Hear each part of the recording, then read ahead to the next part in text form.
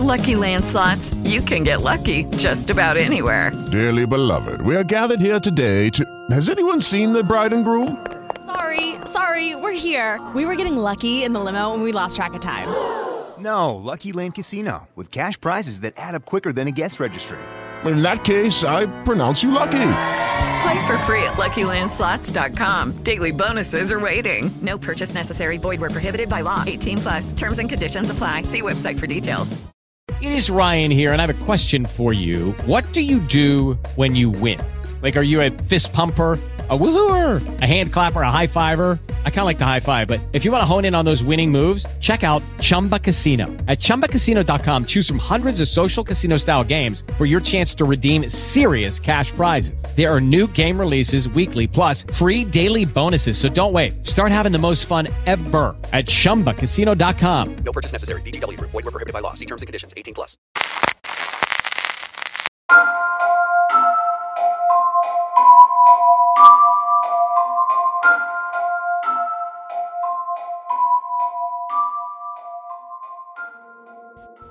Have you ever seen a star-studded cast like, let's go with, I don't know, Justin Trudeau, Fifi Dobson, Amber Rose, and Macy Gray all at a wedding? Wow. Together?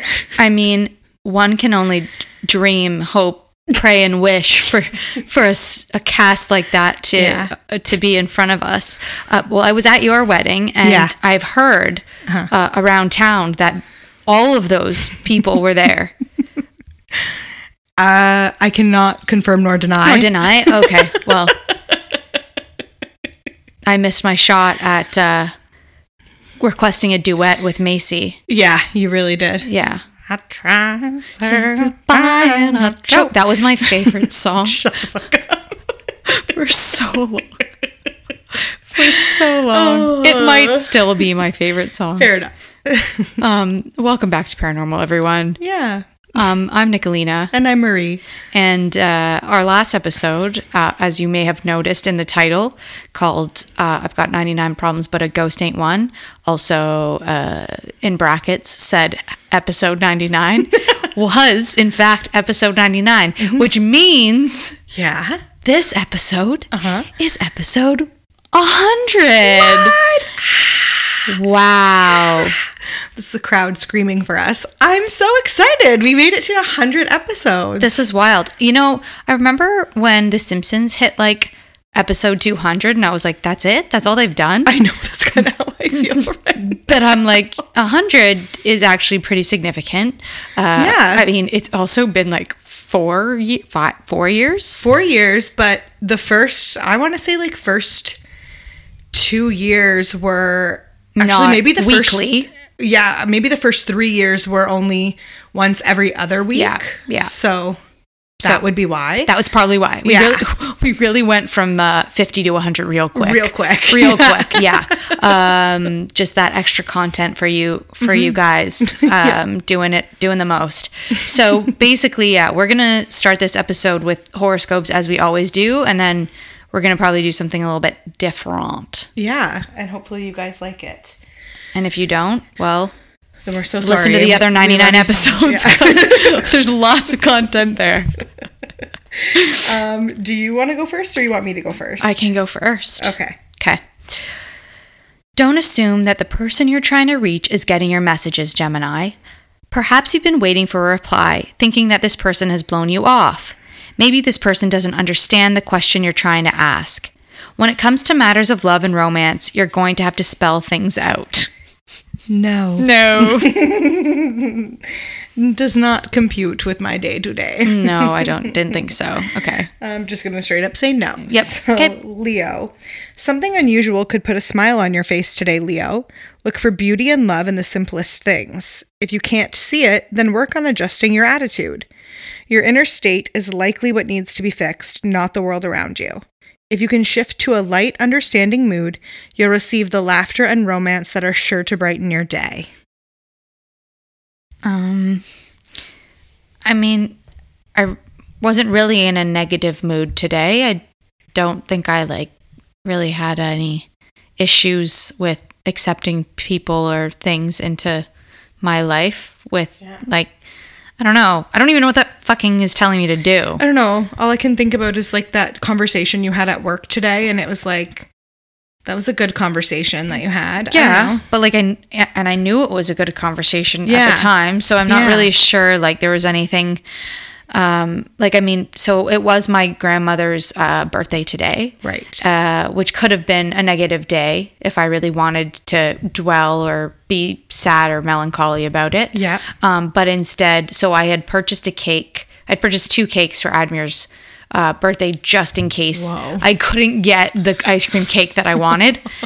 So I had this extra confetti cake that we never touched or used or whatever, and I was like, oh, well, this would be a nice thing to have on her birthday. Yeah. And I brought it to my mom, and she was really happy that there was, my Nonna got a birthday cake. That's really sweet. So, I don't know. That's really all I can muster up to think of. No, that's a good one. Whatever, yeah. They're both kind of off today then. That's fine. Yeah, whatever. Okay, well, so guys, given that it's our 100th episode, we have a lot to reflect on in the last 100 episodes and last 4 years of this podcast. Yeah. And basically, we're going to use this time to discuss our favorite memories, moments, guests, and stories that we've told on the podcast. Yeah. So at the end, we will still have the stories for you. You've probably heard them, whether they've been recent or old or whatever, but you will still get spooky stories. But we're going to just kind of share talk about our podcast. Yeah, talk about the podcast. This episode is just going to be about the podcast for all the people who love our podcast. And if you're new to us, you can listen to the other 99. Exactly.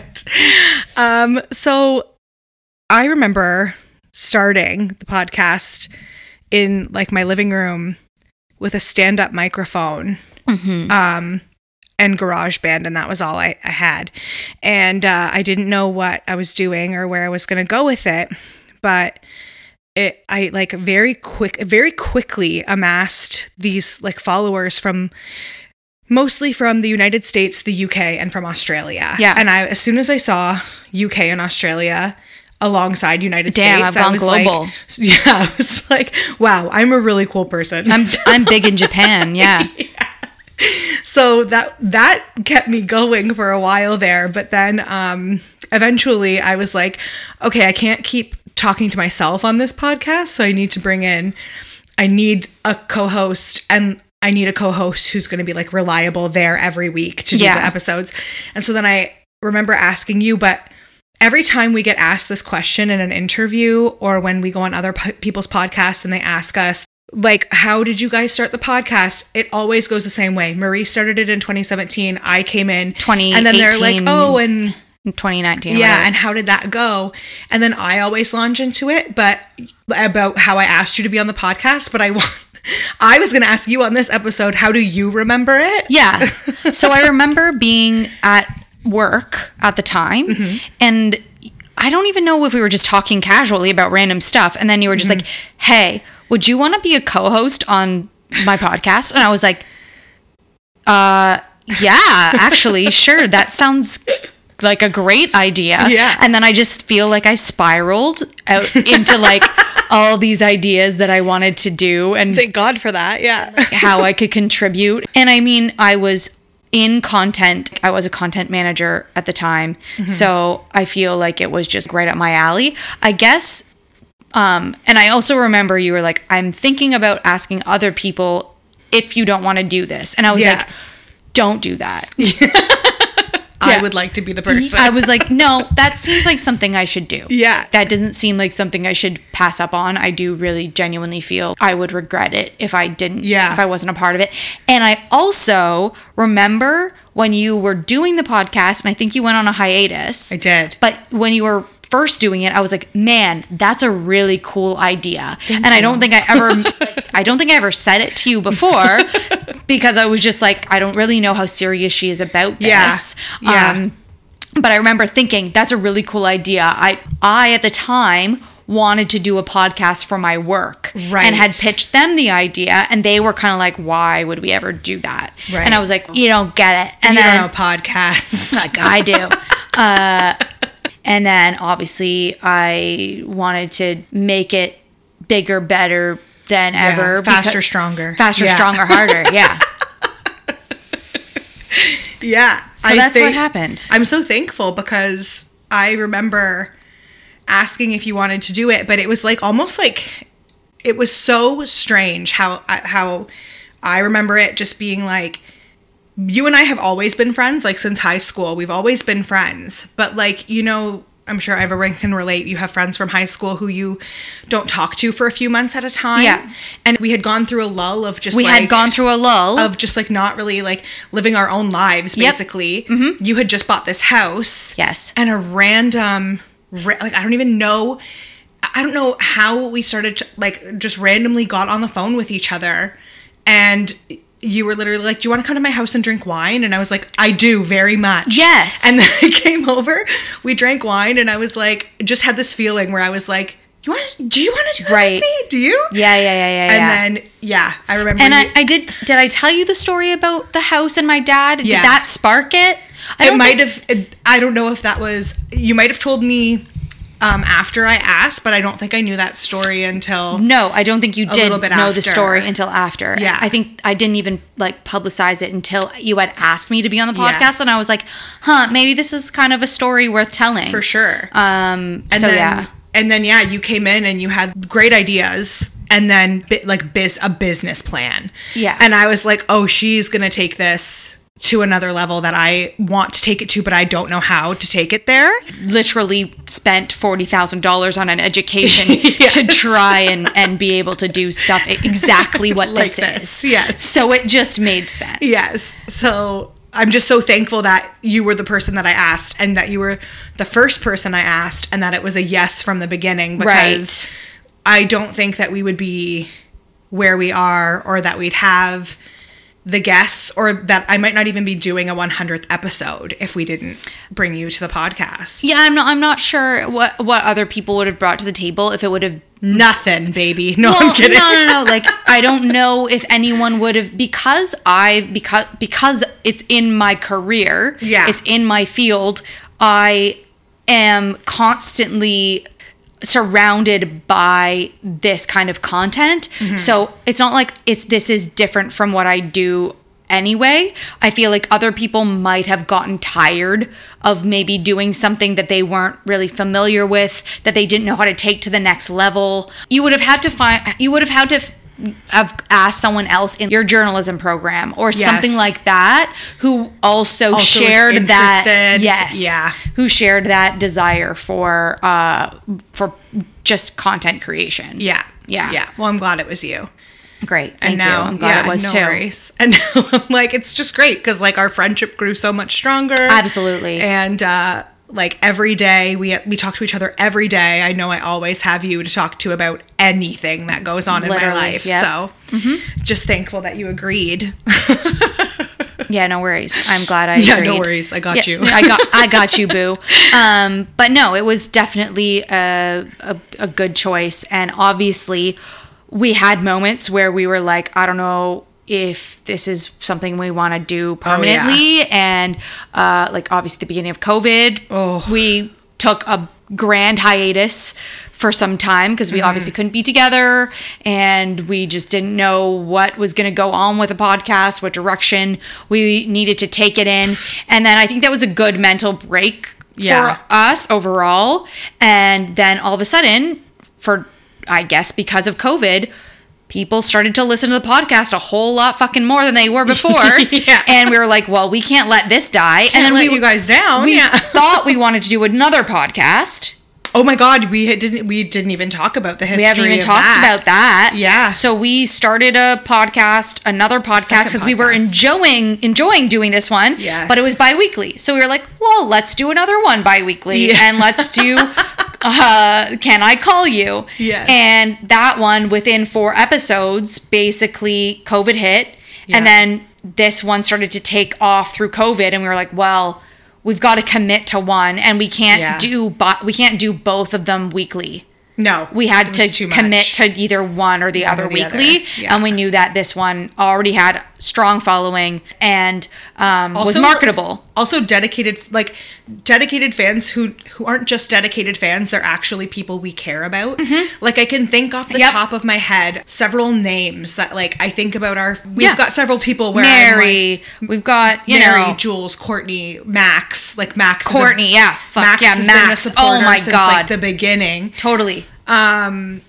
So Brock, like so many other people who like come to our Patreon hangouts when we were able to have them and Yeah. like just feel like we know these people. Yeah, I don't want to let them down. Right, exactly. I don't wanna wanna let them down. And I don't- If I let Courtney down, my heart would be crushed. Same. 100%. She's a nurse, a hero. Truly. A national treasure. Truly. So yeah, there are and there's many others that we don't know Absolutely. of that write reviews. We have 440 reviews, probably 400 are positive reviews. Yeah. So why would we want to let down 400 people who are like, damn, Marie and Nicolina have such great energy. They're the best. Like what? Why Yeah. I wouldn't want to do that. Like No. and then they're just like, where'd they go? I've waited my whole life for people to like me. I can't let this go now. Seriously. So those are some of our favorite, I guess, like memories of the. Well, that's the beginning evolution of the yeah. podcast and where Yes. it's come. Obviously, favorite moments being introduced to the people at Sonar. Yeah, Sonar was huge for us. The Sonar network is top notch.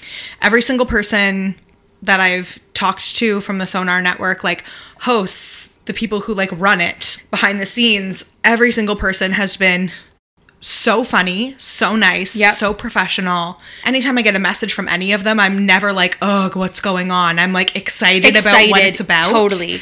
The other They work so hard. They Oh my work God, so I know, hard. I know. The other podcasts in general on our network, I'm like, these are sick podcasts. Like And all that- of the podcasts, like are good podcasts. Yep.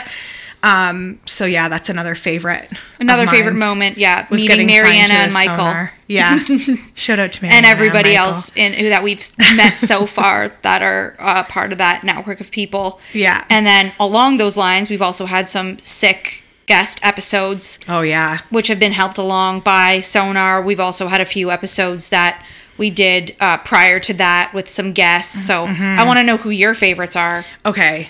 So I've got or your most memorable. I gotta say, Vince Averill was huge for me That's because fair. I'm a huge My Favorite Murder That is fair, fan. yes. And so like when I listen to My Favorite Murder, they talk about Vince a lot Mm-hmm. and you can hear the stories that his wife tells on that podcast. I'm like, he's such a good husband. He reminds me of my husband. Like he's so, like just a good salt of the earth man. Yeah, like yeah. just a good man.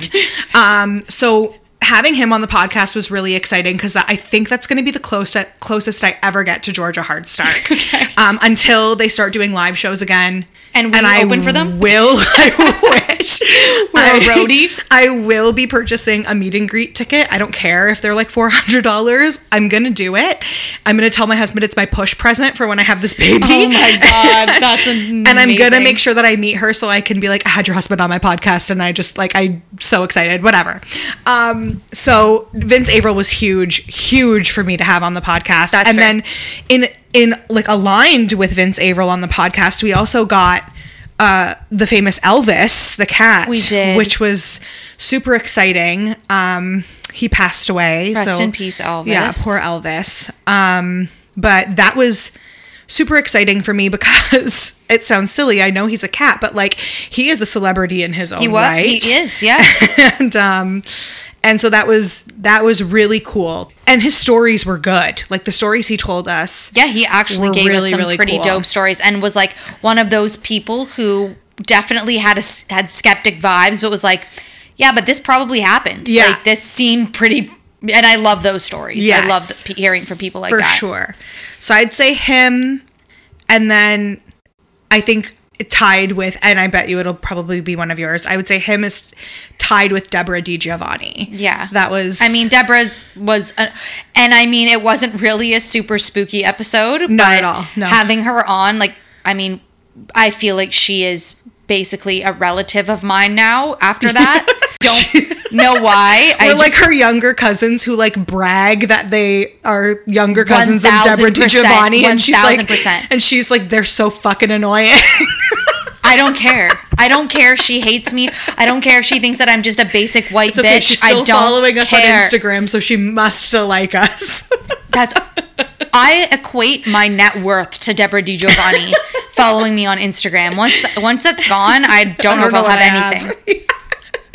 She was, and you know what? You say it wasn't the spookiest episode, but let me tell you, it was the scariest. It was a terrifying episode. It was the night of the election. We weren't sure if Biden or Trump was going to win, and I was like, I remember her locking on and looking so stressed, and I was like, oh, this might have not been the best night. Not a good time. Not because she is in LA, even though she is Canadian. She lives in LA, is a resident of the United States, and she literally looked like her life could be ripped from underneath her. And it could have been. It could have been. She's a woman living in the United States, and it's a scary moment for them. But regardless, man, was she great. That was another dream come true. I will say that obviously having the guys from Spooked. Oh, man. That was a great episode. So much fun. Cody Crane, he is the most quotable person I've probably ever met in my life. I love him so much. And we brought him up so many times already on this podcast. I feel like we're just big fans. Him and Damien do such a good job together. Both of them are both of them were hilarious, so funny, super welcoming too, and like because we were new to the network when we had them. I want to know your opinion. Okay. Because I've been thinking about this a little bit. Oh my God. Okay. Am I the Damien and are you the Cody Crane? I don't think we could ever equate ourselves to those two. Okay.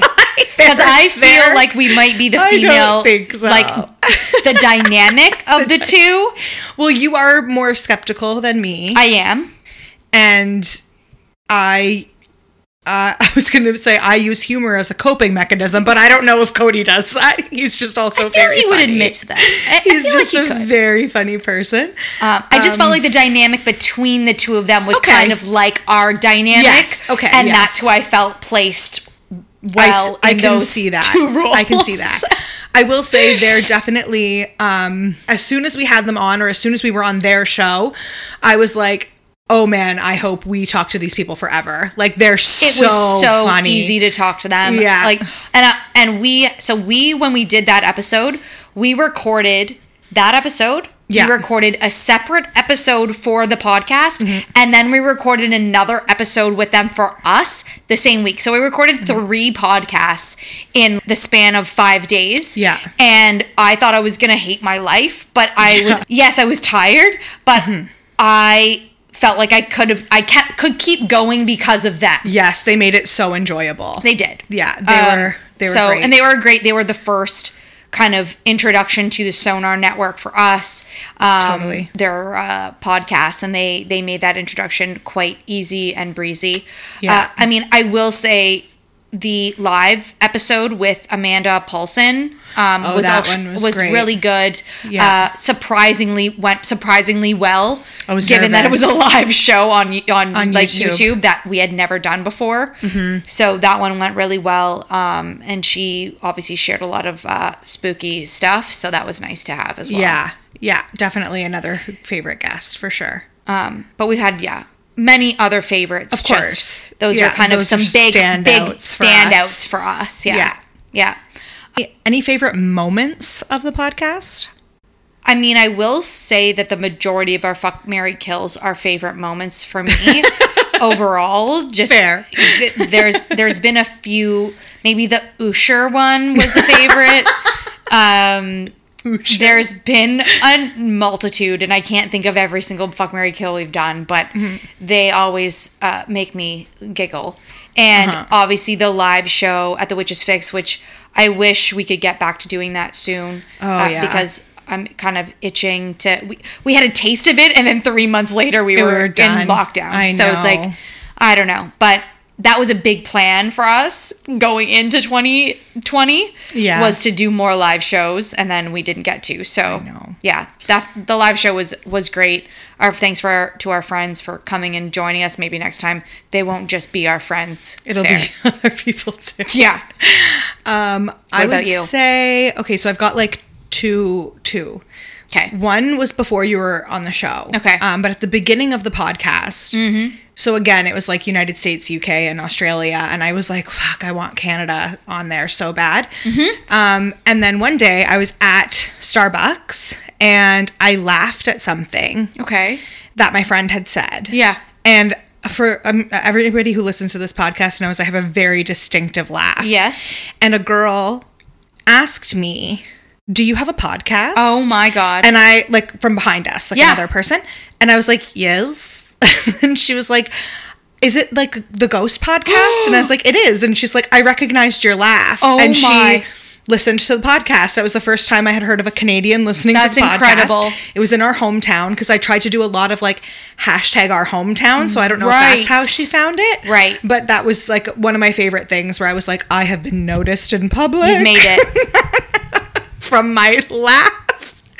And then I would say other favorite moments were our live Patreon hangouts that we did. Fun as fuck. So I can't fucking wait to get back to those. I know. I want to do them again so badly. Those were so much fun, because I remember doing the first one and being like, what if nobody shows up? Yep.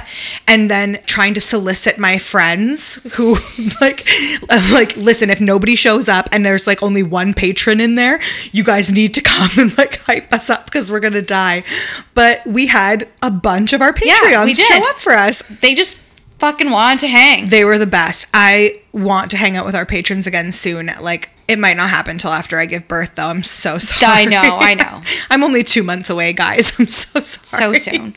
But that's something I really want to get back to doing, and something that I love. Like, I actually loved doing about it. The lead up is always scary, because it doesn't matter. Even if a ton of people came the first time, the second time I'm like, well, maybe they didn't have fun and they don't want to come back. You know, like every time it's nerve wracking, and every time they showed up, and fucking, it was so much fun. I will say another favorite moment of mine was getting Mary, our intern. Who really just took our social media and just took it in such a bigger, better direction than where we were able to take it on our own. Yeah. Like, we just didn't have the time for it. No. And she basically just took our coaching and ideas and just ran with it. And I wish that we had the time to do what she did during that period. Maybe we'll one day have another Mary. Yeah. But that'd be sweet. She was great. She was lovely. I think those are my favorite moments, I'd say. That's fair. I feel like I have other favorite moments. I just can't. Oh, I've got one for you. Okay. You want to tell me what I should say? Yeah, but don't cut this. I'm not gonna. When we had Admir on the podcast. Oh, yeah. Yeah. He's not cut out for the entertainment lifestyle. Like he's charming and all, the best. But he's also just like, he can't fake it till he makes it kind of guy. He's just the realist. But yeah, no, it was nice having him on. Yeah. And I think that as well, I will say that a favorite moment of mine is the evolution of myself from where I started this podcast with you. That's good. To where I've come since, because I started talking about fuckboy conquests at the beginning of this, and then I fell in love with the best person ever. Yeah. And all these episodes are kind of the history of me and how much better of a person I've become. I'm gonna agree with you, and I'm gonna say same for me. Not your journey, but like, I think about who I was as a person. I mean, it happens to everybody, but like having like a mental breakdown every month, like where I'd be like, I got to take time off from this podcast. I'm having really bad problems. I can't do it. I can't cope. To like going to therapy, not just going to therapy to talk, but doing the work that they recommend you do at therapy, taking it seriously. Honestly, I think I'm the happiest I've ever been in my life. 1000% agreed. Thank you. So, I mean, I can't remember the last time I cried due to not hormones. Sure. You know what I mean? Sure. Like, same. I can remember the last time I cried, but like, I'm also very pregnant. So like I cry about a lot of things. Yeah, things, I mean, as much as COVID has seemingly put a damper on a lot of things in life, I think it also adjusted our perspectives. 1,000%. And this podcast has kind of been our way of staying connected too through COVID. 100%. Which has been, I will thank the podcast for enabling that. Yeah, for sure. All right. Well, do you have some favorite episodes you'd like to share? Do.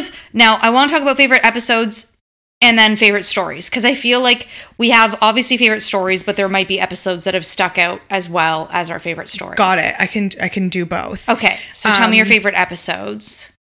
I'm going to say favorite episode. Like that, maybe a story I've told that you really liked. Maybe. All my favorite episodes are guest episodes. Because I just love, again, like Deborah DiGiovanni or Spooked. Like those were two really good. Actually, no. You know what? Okay. Favorite episode. I'm going to say Evan Kale from TikTok. Oh, fuck. Yeah. His episode, the actual episode, was really good.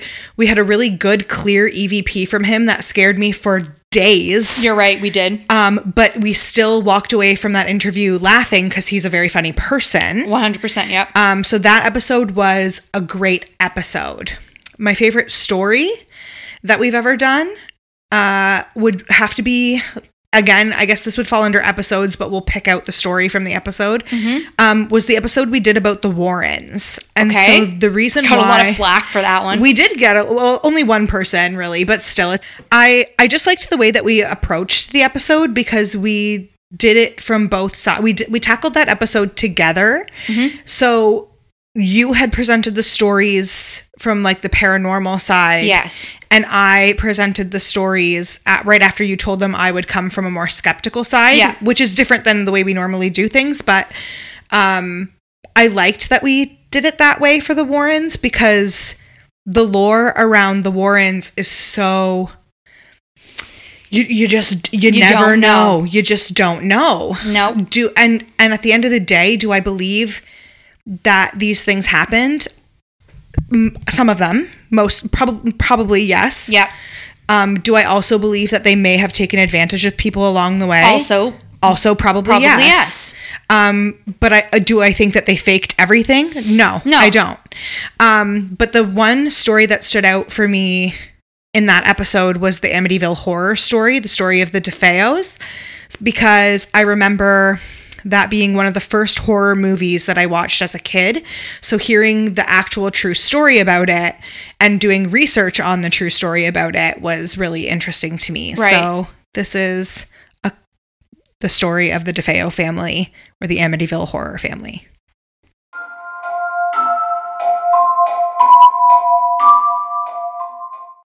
With Lucky Land Slots, you can get lucky just about anywhere. Dearly beloved, we are gathered here today to... Has anyone seen the bride and groom? Sorry, we're here. We were getting lucky in the limo and we lost track of time. No, Lucky Land Casino, with cash prizes that add up quicker than a guest registry. In that case, I pronounce you lucky. Play for free at LuckyLandSlots.com. Daily bonuses are waiting. No purchase necessary. Void where prohibited by law. 18+. Terms and conditions apply. See website for details. O'Reilly. You need parts? O'Reilly Auto Parts has parts. Need them fast? We've got fast. No matter what you need, we have thousands of professional parts people doing their part to make sure you have it. Product availability. Just one part that makes O'Reilly stand apart. The professional parts people. O'Reilly Auto Parts.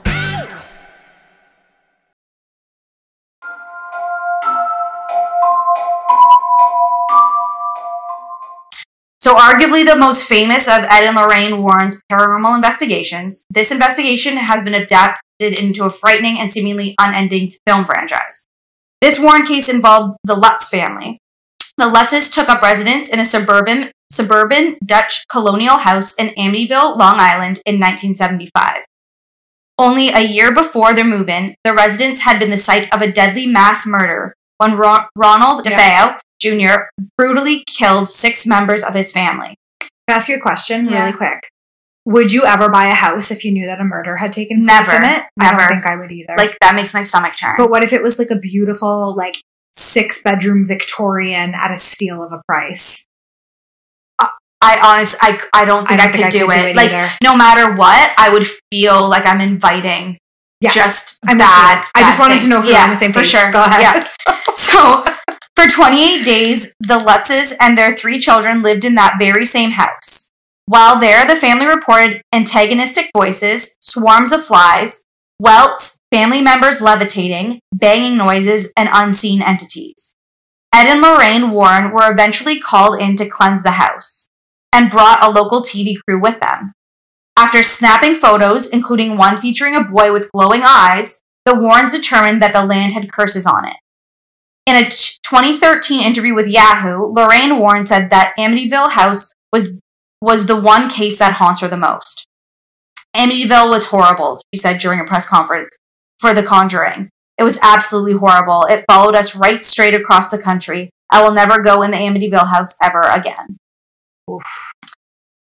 So that's the Cole's notes on Amityville. Yeah, by the way, we're doing Cole's notes versions because there are so many stories that we're going to cover. Yeah. So quickly before I jump into the fraudulent part of it, I just wanted to say that one of the biggest issues with any case associated with the Warrens is that there's not much information concerning the hauntings outside of what the Warrens provide. Right. So basically, we're just supposed to accept whatever facts that they present to us based on their word alone. Right. Which is why people obviously started doing their own investigating into these claims. Mm-hmm. So for Amityville, there are tons of articles that reveal the Lutzes haunting as more fiction than fact, including statements made by Ronald DeFeo's lawyer. His name is William Weber. And he claims that him, Kathy, and George Lutz drank 4 bottles of wine one night, and they had a creative writing session about what kind of thing could go into writing a horror book. And this is according to ABC News, by the way. Okay. Then the picture that you talked about. So did they move there? No, like with that as they're wanting inspiration from the house? I don't know. I should have looked that up, but we could probably look it up. But like that makes sense. Why else would you want to live in a Victorian or colonial house that people were murdered in? Unless you were trying to look for some sort of inspiration for a horror book. This is the thing. There are a lot of people who that wouldn't bother them. There are. Okay. Like, there are people but the fact that they actually had that conversation as well. That's right. Well, he claims. Right? Right. Allegedly. That picture that you talked about, basically everyone is saying, like, okay, it could have been one of the crew members from the TV. Oh, the boy with glowing eyes? Yeah. Yeah. The TV appearance is what catapulted the Warrens as experts in the field of paranormal research, even though they presented no concrete evidence of their finding that the Amityville house was haunted or, and then in quotes, infested with demons. And they had no real evidence in any of their prior cases that they worked on either. Before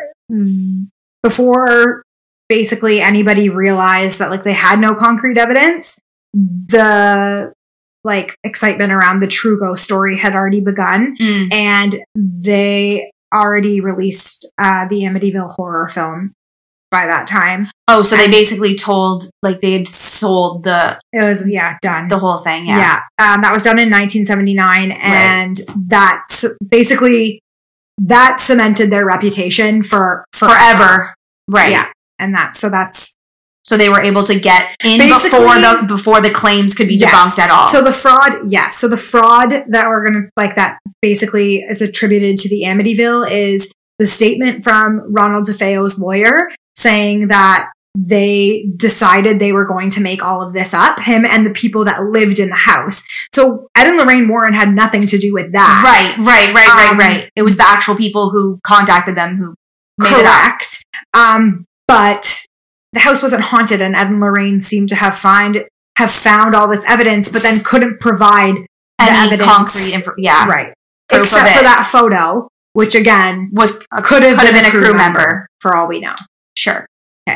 Okay. Great. Yeah. Well, I mean, okay, so I'm going to go through a few things because I feel like I've got a few favorite episodes.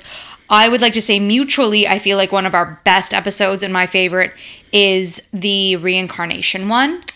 Those stories were fucking bomb. Such good stories. So good. Like, as I wrote that story, as I went through that, I was like hanging off every fucking word of it. Yes. And this, when you told it, I was hanging off every word of yours. Yep. People liked hearing those ones. And like, I genuinely believe that these stories were not fictional in any way. I agree. They're so believable. Like, they're so, I don't know. Like, I just can't, they're so cool. And like, doing more of those, I would love to do more of those. I agree. I will say that also some of my favorite episodes were having actual Patreons on the episodes. Oh, those were good ones too. Yeah, because I feel like we were able to, because we do a lot of hometown haunts, and sometimes we'll do kind of more, not maybe famous people or like people who have their own podcast come on. But like, these are real people sharing their real haunted stories, and I've seen comments from people being like, please never stop these, because they genuinely, those are the stories that get them going. Absolutely. Yeah. And it just validates this whole podcast that like people who are experiencing paranormal things on the daily, and we're not even getting the half of it. Like, firsthand accounts. That's why it's firsthand accounts. That's why it's so riveting, is that it's like this happened to this actual person who is talking to you right now. Yeah. Yep. I will also say that I like the Robert the Doll story. That one was good. I like that one a lot. But I will say that my favorite, and it is recent, and I know many of you have probably listened to it already, but the serial killer episode and that whole haunted farmland area was not only it was a very interesting story to do, it has also become probably the closest story to making me feel genuinely terrified doing this podcast. I've never felt terrified from any of the other stories we've done. That is what, like, I've been like spooked, but not scared within my soul about possibly feeling the presence of like getting scared up from it, that I'm like, I gotta turn on the lights, I gotta lock on my doors. Like, I feel that way when I listen to that episode. Story. That story was really scary, and then what happened afterwards, I was like, oh, I'm not even gonna listen to this episode of ours because I'm actually scared. Exactly. So that's what happened with the Evan Kale episode too. I was so scared I couldn't listen to it. Right. So I mean, if you guys are willing to hear it, here it is again. The serial killer episode with Herb Baumeister, and is currently said to have been continues to haunt Fox Hollow Farm where he used to live. Take a listen again. Okay, so my story is about Herb Baumeister, and I got my information from New York Daily News, HuffingtonPost.com, and Sci-Fi.com. All right. So Herb Baumeister met his wife, Julie, in college. The couple got married, had 3 kids, and began living a rather normal suburban life. In the 80s, Herb and Julie opened up 2 thrift stores and made enough money to buy their dream home. Fox Hollow Farm was a sprawling 18-acre estate, complete with a 5-bedroom home and indoor pool. From the outside, it looked as if the Baumeisters had achieved the perfect life. His humor could be dark, but Herb was by all accounts a hard-working man and a doting father. But when you got inside the Baumeisters' facade, the cracks were visible. Herb was hospitalized shortly after getting married for schizophrenia. He was diagnosed as a teenager, but was never treated for it. The marriage also wasn't going as smoothly as the couple presented it. Herb and Julie were rarely affectionate towards each other. By Julie's own account, they engaged in sexual intercourse 5 to 6 times in their 25-year marriage. Are you joking me? Yeah, that produced 3 children. There's no way. The amount, I'm sorry. I mean, she could just be very fertile. I hate her. The amount of shit I had to go through to have a baby. I know, but still, yeah. I mean, that's... But still, that's awful. Oh, God, that sounds horrible. Okay. Anyway, Julie didn't find it to be too problematic, apparently. Oh, okay. But Herb was hiding his true identity. Tell me she's never had an orgasm without telling me she's never had an orgasm. Definitely has not. Okay. So, yeah, Herb was hiding his true identity, and then men began disappearing. So, Roger Goodlett vanished without a trace. Besides his family, nobody seemed to give a damn. In the early 90s, Indianapolis, a man who was last seen at a gay bar didn't garner too much attention from law enforcement. Luckily for Roger and his family, he had a friend named Tony Harris who did care and offered to help Roger's family in any way he could. Tony began plastering missing posters with Roger's face all over the gay bar scene that they frequented. In the book You Think You Know Me by Ryan Green, one night Tony noticed a man sitting at the bar, staring straight ahead at one of the posters. The man was odd in the way he was sitting there silently, staring at the poster while licking his lips. Oh. Tony immediately felt his stomach drop. His intuition told him that this man knew something about Roger's disappearance. Tony made his way towards the man and thought maybe he was going crazy. Just because the man seemed odd didn't make him a serial killer.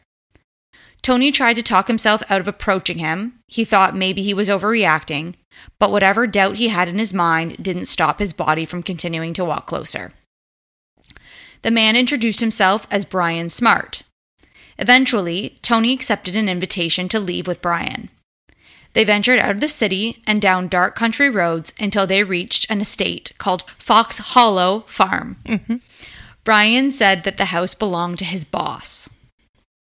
The two men went to the indoor pool where Tony saw several mannequins lying around in different positions, which he found strange.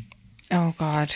Brian told him that his boss didn't like to be alone, and that is why there were mannequins everywhere. No, they're not mannequins. I think they were actually mannequins. Oh, I was like, they're never mannequins. No, they were mannequins, okay. But still weird. Tony added it to basically Brian's list of quirks. The men then started to engage in sexual activity. A session of autoerotic asphyxiation ensued. Brian especially enjoyed this. He relayed how he felt an enormous rush by taking men to the brink of death, watching their eyes bulge and their lips crack. Oh, dear God. Tony was sure now more than ever that this Brian Smart was killing people, including Roger. Mm-hmm.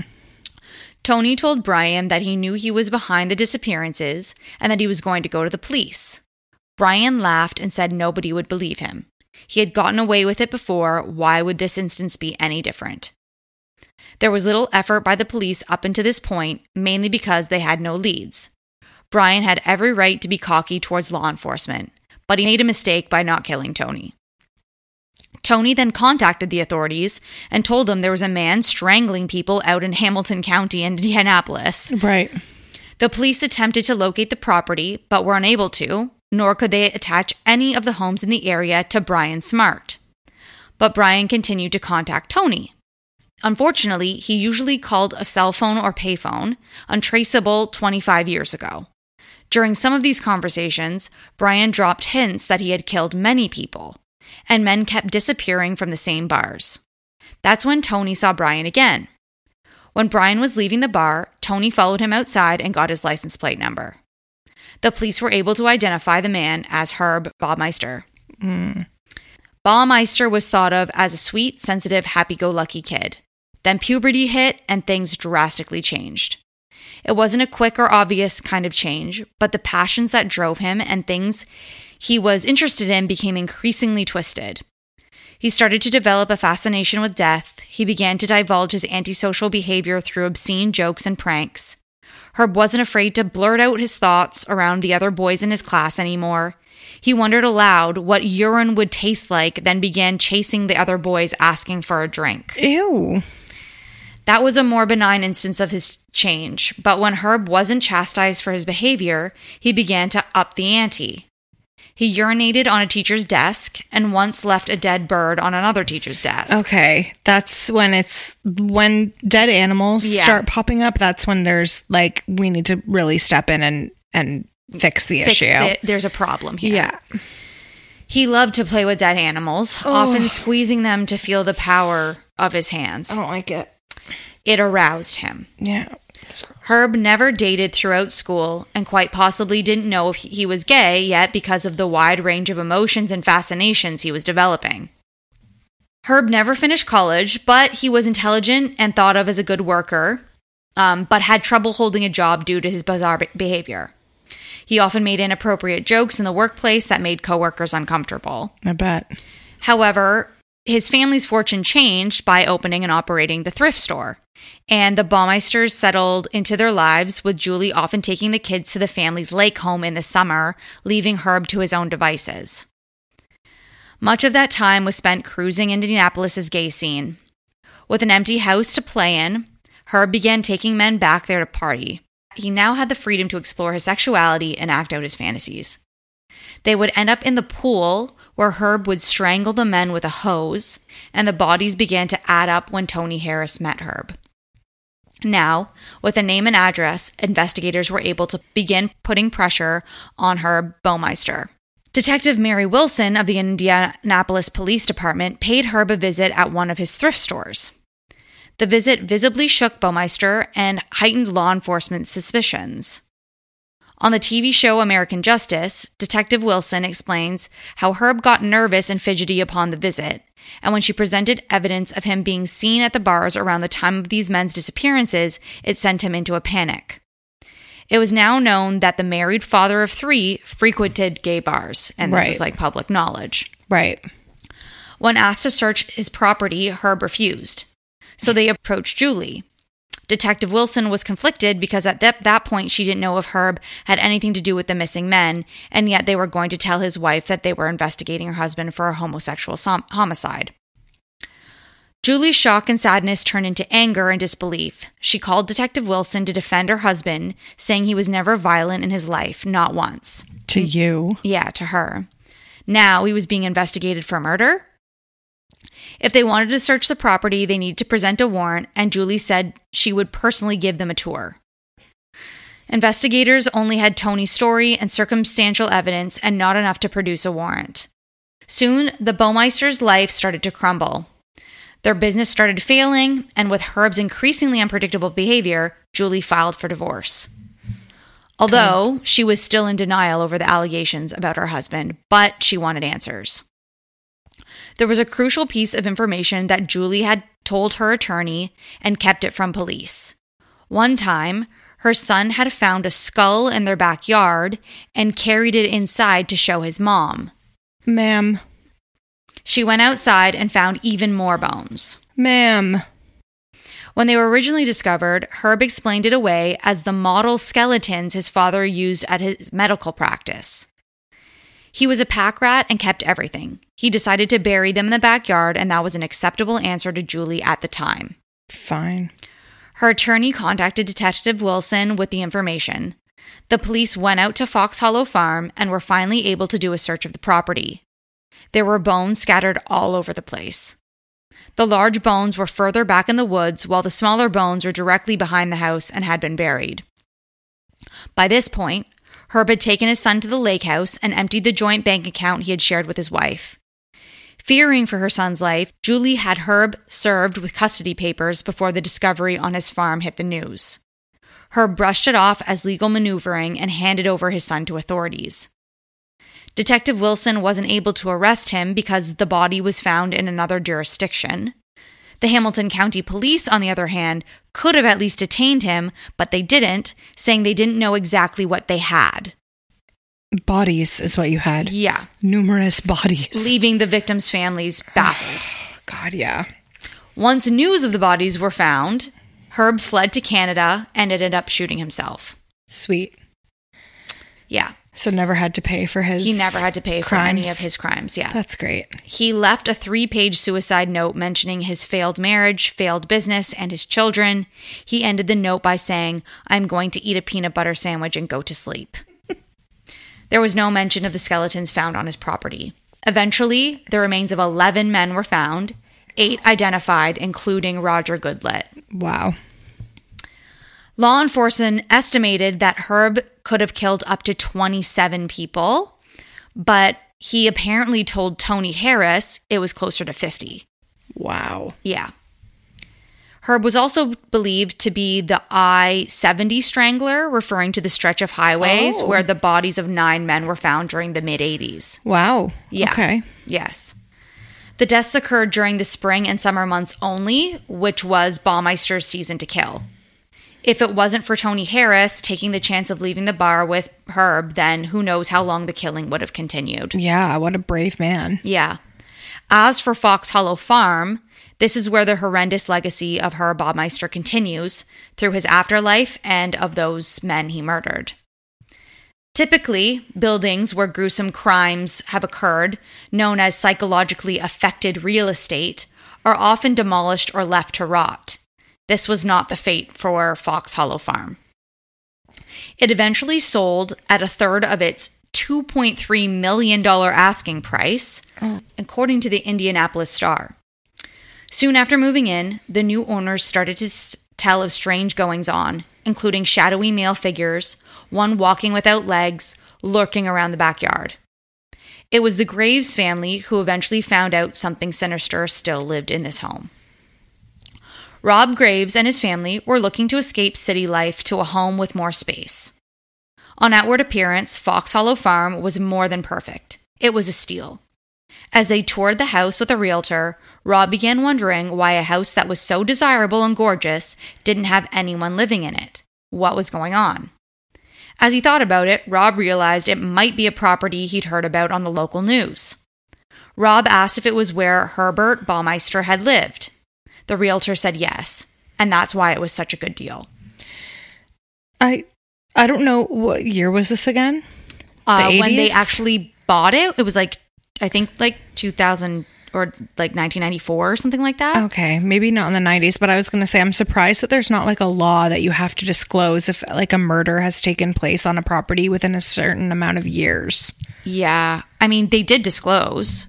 Yeah, but I mean up front, not wait for the person. Yeah, not even before they tour it, but not wait for the person to ask. Do you know what I mean? Yeah, you would think that they would need to before even entering the home. Just letting you know, murders were committed, crimes were committed. 11 here. At least. Yeah. Anyway, yeah, you're right. So they still decided they could live with the fact that the house had belonged to Indiana's most prolific serial killer and bought it. Not me. Not for me.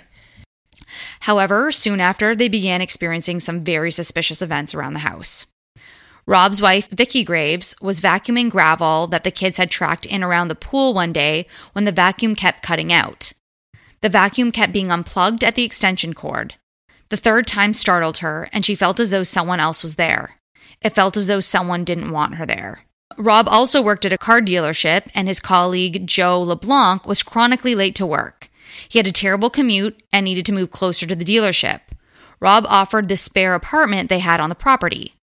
Joe wasn't fazed by the history, as the apartment had been gutted since the time of the murders. Rob helped Joe and his dog Fred move in. When they were done, Joe was so exhausted that he fell onto the bed and went right to sleep. He dreamt of running for his life. He was being chased by something bad. When he woke, he tried to run and hit the door frame very hard. He collapsed onto the floor in pain. There were shards of glass everywhere and they had gotten into his hands. He didn't know what he was running from, but he felt he had to get out of there right away. Oh my God. One day, Vicki had come home from work to find Rob painting. While she looked at his work, something caught her eye. There was a man in a red t-shirt standing in their yard. As he walked away from her, Vicki realized that she wasn't able to see the man's legs. Just as quickly as his legs disappeared, the rest of him also vanished. Rob dismissed it as a potential serial killer groupie visiting the house.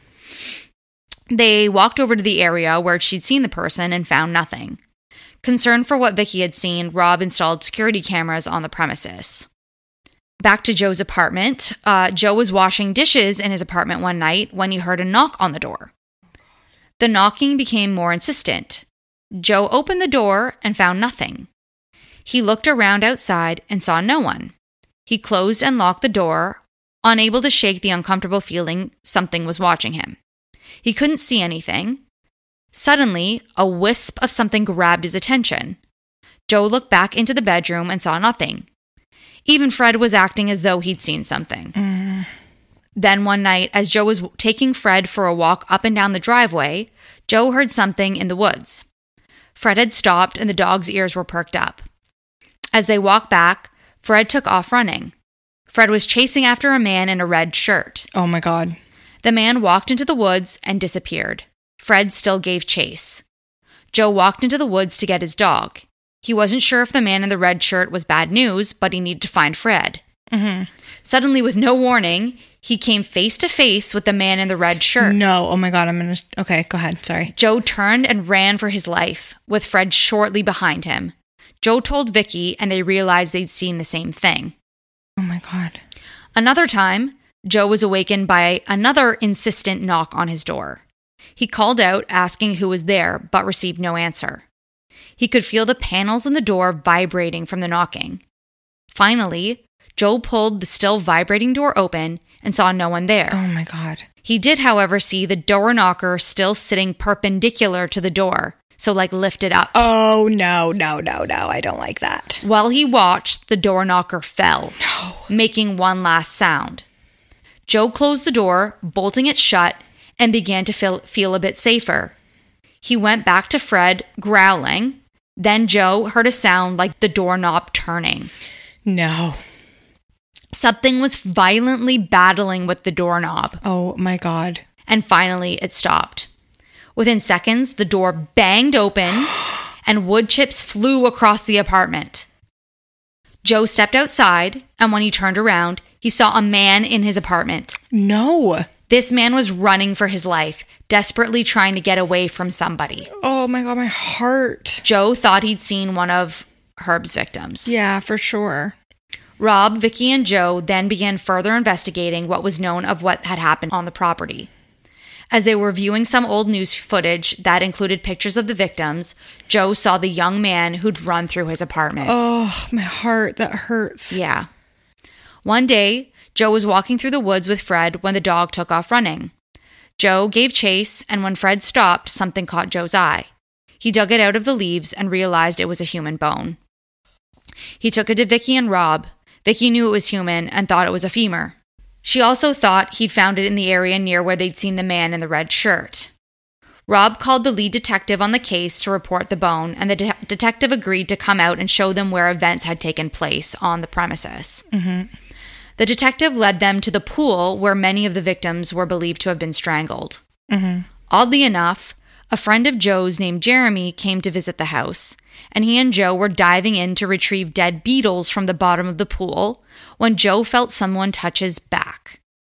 He thought it might have been one of the Graves boys, but they were on the other side of the pool.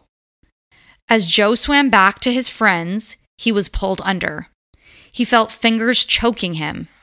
Jeremy watched Joe put his hands to his neck in panic like he'd never seen his friend's face before. Joe managed to escape and got everyone out of the pool before it could get them. Oh my gosh. One of the last occurrences Joe experienced happened one day as he was working at his computer. One night when the sound of metallic scraping startled him. He got up to find knives from his butcher block in the sink and cuts in the wood on the walls. No. He wondered if someone could have been stabbed in his kitchen. After watching a ghost hunting show, Joe unplugged everything that could possibly make any noise and used his cell phone for an EVP session. In the kitchen, Joe asked if anyone was there. Within moments, Fred began barking. Joe took the recording to his computer for playback. When he listened closely, the response to his question was clearly the married one. No. When Joe looked at the known victim list, every victim had been single. That was when it dawned on Joe that Herb had been married. Ooh, Joe remains gross. convinced that Herbert is back haunting Fox Hollows, and his victims are still running from him to this day. That's what it sounds like. And 3 years ago, the owners agreed to open their home for regular visits from the Haunted House Travel Company, and groups have reported hearing voices, footsteps, and other strange sounds, and feeling sensations of being punched, hit, and in one case choked. Oh my God. So that is the story of Fox Hollows That was Farm. such a good story. That was so good. Like one of my favorites that you've ever told. Yeah. That is so scary. Yeah, it's really fucking frightening. Oh my God. Uh-huh. Do they still live there? I don't know. Oh my God. I mean, they've opened it up to the public. I assume they're like making money off of it. Yeah, probably, and bought like another house to live in. Yeah. Holy shit, that's so scary. Sorry, I have the hiccups now. They also, there's a bunch of Ghost Hunter episodes. Not Ghost Hunter episodes. But like investigation paranormal and stuff. Something on, there's books on this. Like I'd never heard of it before. Holy But shit, me either. Yeah, there's lots of stuff on it besides just Joe and Vicky and the Graves account. Oh my God. I find it odd that their last name is Graves. Yeah, definitely fitting. Wow, what a good story. I guess we can conclude this episode. Yeah. With Fuck, Marry, Kill. Yeah. Which we're in Virgo season. Mm-hmm. I've been waiting for this for a while. Because we love Virgos, both of us. We both are obsessed with Virgos. Okay, so I'm going to say Cameron Diaz. Okay. Adam Sandler. Okay. And Melissa McCarthy. Okay. I'm going to kill Adam Sandler. Mm-hmm. I'm going to fuck Cameron Diaz and marry Melissa McCarthy. That's the correct answer. That is the correct answer. Thank you for validating that. You're so welcome. Okay. I am going to go with Chris Pine. Okay. Beyonce. Okay. And Blake Lively. Okay. So I will have sex with Chris Pine. Okay. I will marry Beyonce. Okay. And Blake Lively's going to take the axe. We're going to kill Chris Pine. We're going to marry Beyonce. We're going to have sex with Blake Lively. Okay. If you have seen friggin' that movie with Blake Lively and Anna Kendrick. Yes. Blake Lively just had this sex appeal that I had never really seen before. Yes. And I was just vibing with it. Yeah. So, yeah. And her outfits fucking give me them all. You know what? I might have to change my answer. Okay. To the same as yours. Okay. My reason is a bit different. Blake Lively is very good friends with Taylor Swift. This is true. And I feel like I could really leverage that to also become friends with Taylor Swift. There you go. Who's a Sagittarius queen. And we know that Sagittarius and Gemini are sister signs. They are. And so we would be friends, and then we can finally write music together. Okay. That makes sense. That's fine. That's fair. Bye, Chris. Later, Chris. And Beyonce, just gorgeous. Who wouldn't want to marry her? Yeah, no. Even if you don't like her music, which is weird. But she definitely takes care of... Yeah. Takes care of the family. Yeah. Yeah. She's a woman. She's a woman. Yeah. Because that's showbiz. Baby. And you guys just stay spooky. Goodbye. Bye.